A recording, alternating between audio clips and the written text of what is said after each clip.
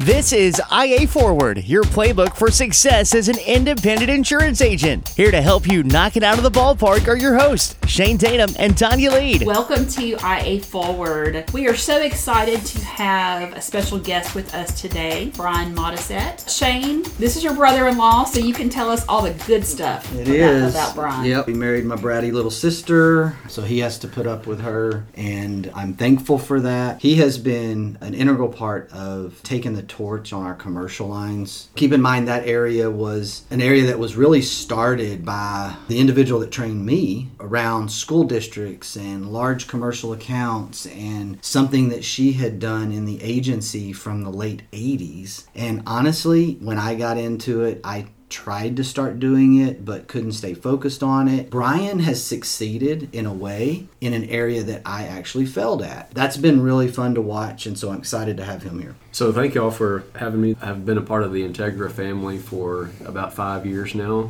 When I came on board, I was new to the insurance industry as a whole. However, I had a prior 8 years of experience in outside sales. It was a good transition just because it just so happened both companies work with a lot of the same clients. So it was a familiar face. A lot of the same steps and procedures throughout the sales process, but just really a different product. We actually stole him from his dad. You did not? Are you serious? So he actually worked for his dad, who was part owner in a company in the copier printer equipment business, and it was kind of a taboo thing. Would love to have Bryan come over, but really not sure how his dad's going to feel about that. We kind of had to get the sign off there before we took that step. But what was unbelievable about it is when we actually started talking about, well, what would this look like? Because we were in a really bad spot. We were facing the pending retirement of the individual that created our commercial department. But as we sit down and start looking at it, and you look at the customers that Bryan knew and had worked with for years, 80% of the customers were the same that we worked with. And so it was like, oh, holy cow. He just walks in with a different product. So how great is this? And so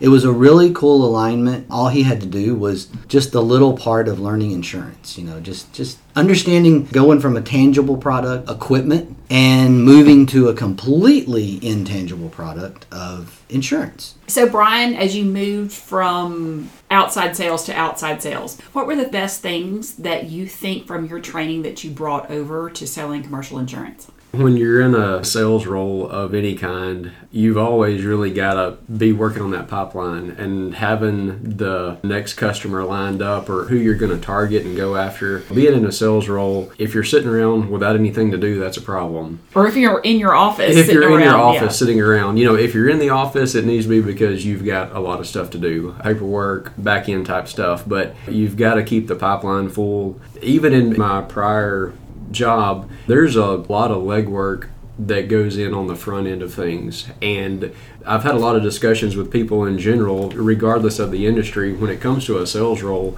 you've got to be willing to give it a good 2 to 3 years of laying that foundation. And if you give up before then, you're giving up too quick. You're not ever going to reap that reward. So you've got to be willing to make a lot of sacrifices on the front end. Getting out there in our Texas heat when it's 105 degrees in August and you're sweated down, you still got to keep pounding the pavement and knocking on those doors. But just being persistent, staying in front of people. Just because somebody told you no one time, that doesn't mean don't ever walk back in there. And I'm not saying walk back in there every month, but every 12 to 18 months, don't worry them to death, but just kind of stay in front of them and let them know that I'm still here. I'm not going to give up, because the relationship with who they currently use, that could get rocky at some point. So to take that to the next level, say we're talking to an agency owner that is considering opening a commercial lines department, hiring somebody from commercial lines, and they're thinking to themselves, I'm just going to let them sell personal lines a little bit at the beginning to help them pay for themselves. What would you say to that person? My focus from the beginning has been on the commercial side of things, and I think that has played to my advantage just because I haven't had to cross over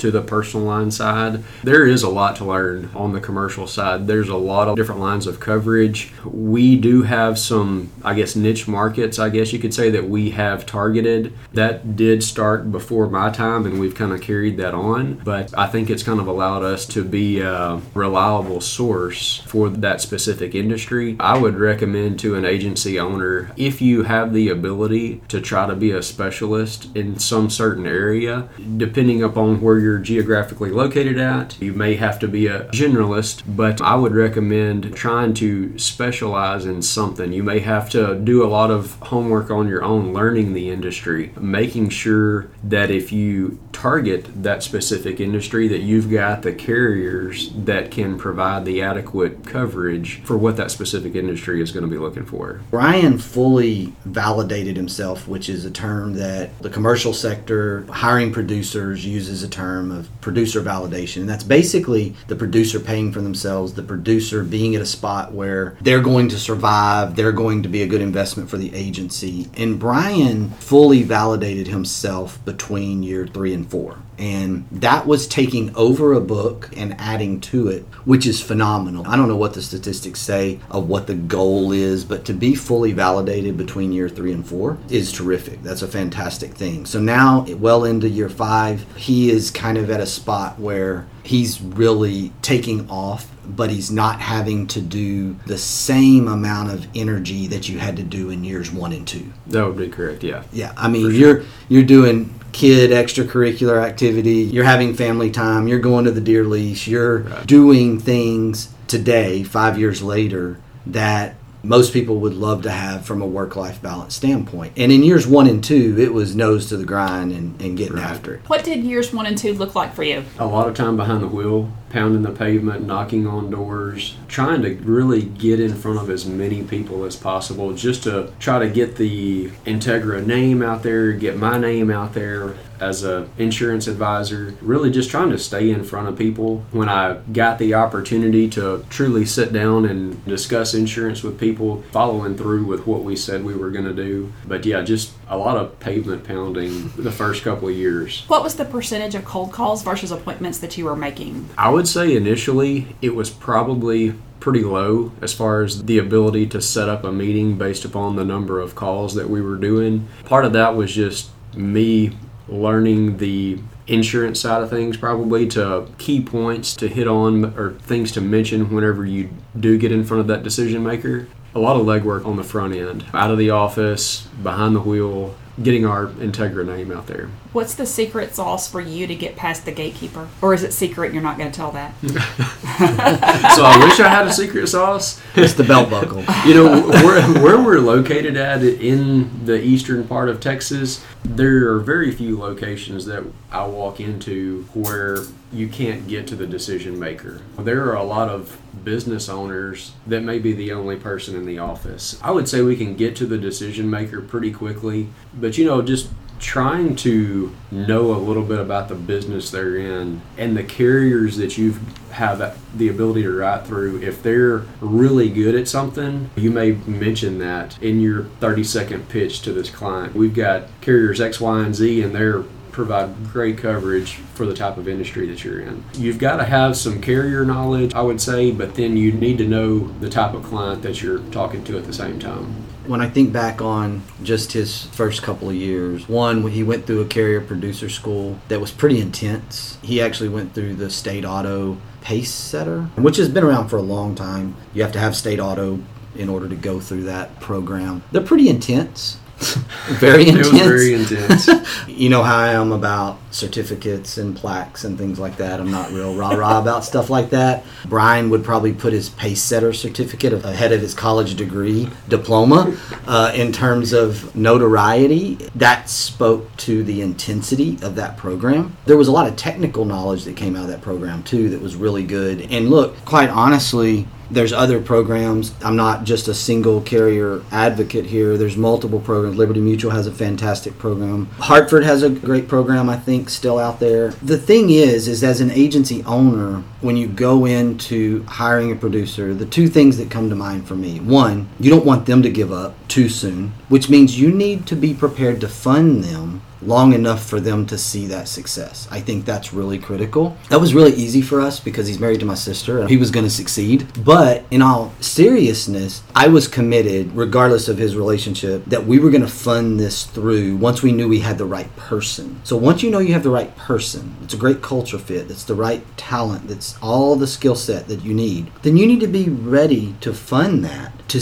let them go through the validation process. That's one thing. The second thing is you don't have to do this by yourself as an agency owner, because there are some really quality producer schools, training mechanisms that are out there that can help you help your new producer go through this process. And that was something that I think I was fearful of for several years, until we actually tried it, and it's like, this is pretty good. This is going to be okay. I don't have to do this myself. I can keep working on the business to keep the business moving forward while my new producer is going through the things that he or she needs to go through. Looking back, what is something that you wish you would have done differently? Looking back, and I know this is hard for a new agent, but really having a good understanding of the appetite of the companies you have the ability to write through. You can chase a lot of stuff that you just don't have the ability to write. And it may look great because it's a huge account and you're going to spend a lot of time going through that back-end underwriting process on that. But if you don't have the right companies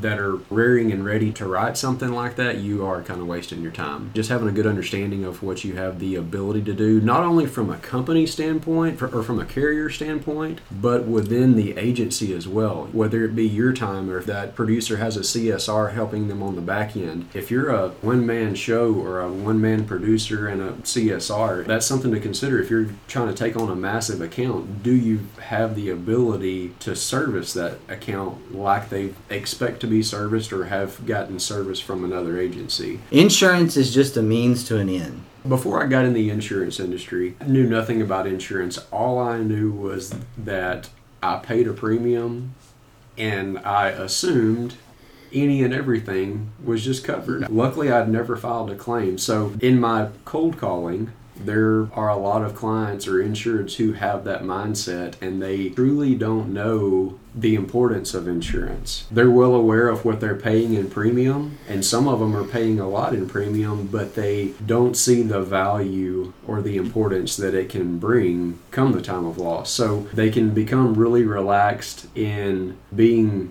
forthcoming with all of the operations of their business, for example. There's this mandate thing in commercial as well, and we've talked about mandate, about personal insurance, but a lot of business owners, a lot of contractors, they're operating by contract. The contract terms require they have a lot of insurance coverage. Even things that you question, like, do they really need that? And that's their issue. But they want to work in that mill or for that general contractor or whoever, that municipality. And that contract dictates the insurance coverage that they have to get, not necessarily what they should get, which makes that mandate feeling. But what they don't understand, because they haven't experienced a claim, thank goodness, is how close they are from bankruptcy with the wrong insurance coverage. When it kind of comes to contractors in general, in a lot of cases, these are going to be your excess and surplus lines type policies. There are going to be class limitations. You're correct. They are just one denied claim away from being bankrupt.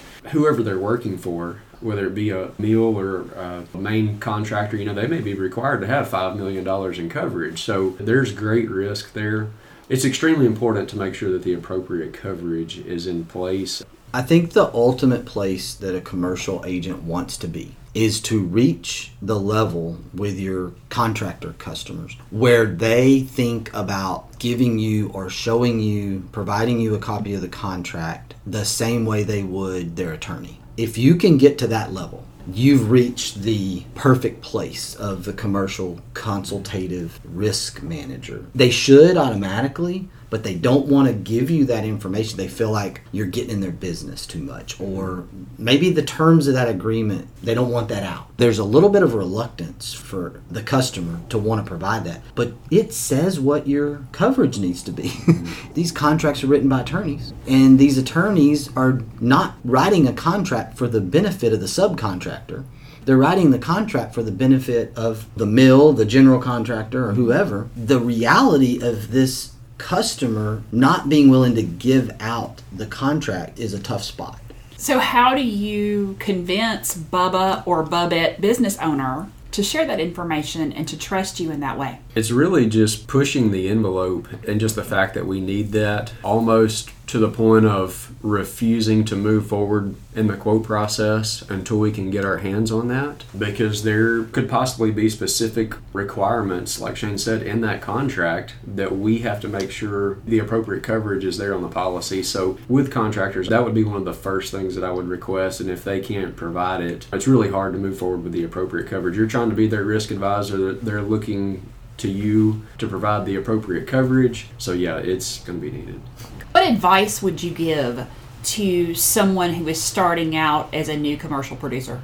Not to take the approach that you have to pick a street and call on every single business up and down that street. I kind of go back to knowing the appetite of your companies, but then also doing some of that underwriting on your own. If it looks like they're in a building is run down and there's no maintenance and junk everywhere, for lack of better words, that's going to be something that's difficult to write. I would recommend targeting those businesses that look like ownership does a good job of property maintenance, and if they have the ability to maintain the property in a good form or fashion, what I've learned is a lot of times it means that their overall business operations, they do a pretty good job on that, which means their losses are typically less. Turnover is typically less. They do a good job of maintaining their fleet, keeping the warehouse clean, that type of thing. So just learning the type of property has been a big help for me. One of the things that I've seen over the last few years has been larger agencies having a minimum commission on whether they will pay their producers or not pay their producers based on certain size accounts. Right. How do you feel about that? I'm not necessarily a fan of that. Everybody needs insurance. A lot of the larger agencies, they have put a focus on the larger accounts. And that's great whenever you win the account. But whenever you lose one of those, it hurts deeply from a revenue standpoint for the agency. What seems to happen a lot, even in our area here, those larger accounts that everybody wants to get, their door is being knocked on pretty much on a daily basis. Not saying this happens always, but the insured will kind of transition from being coverage concerned to now they're just concerned about premium, and they tend to shop that each year. And so that relationship between the producer and the insured, I found that there's not much of a relationship there. So everybody needs the insurance. The $200,000 accounts are great, but you lose one and you've lost $200,000 in premium. Not saying to go after the $1,000 in premium stuff, but if you can spread that risk out a little bit and focus on those 10, 20, 30, 40,000 ones, when you lose one, you're not hurting near as bad. Yeah, I love hitting singles and doubles. If you hit a home run every now and then, that's great. But the higher average singles and doubles, and we kind of have a little bit of a story there. We had a customer that we wrote small BOP policy for in the late 2000s. I think it was around a $2,000 or $3,000 BOP policy.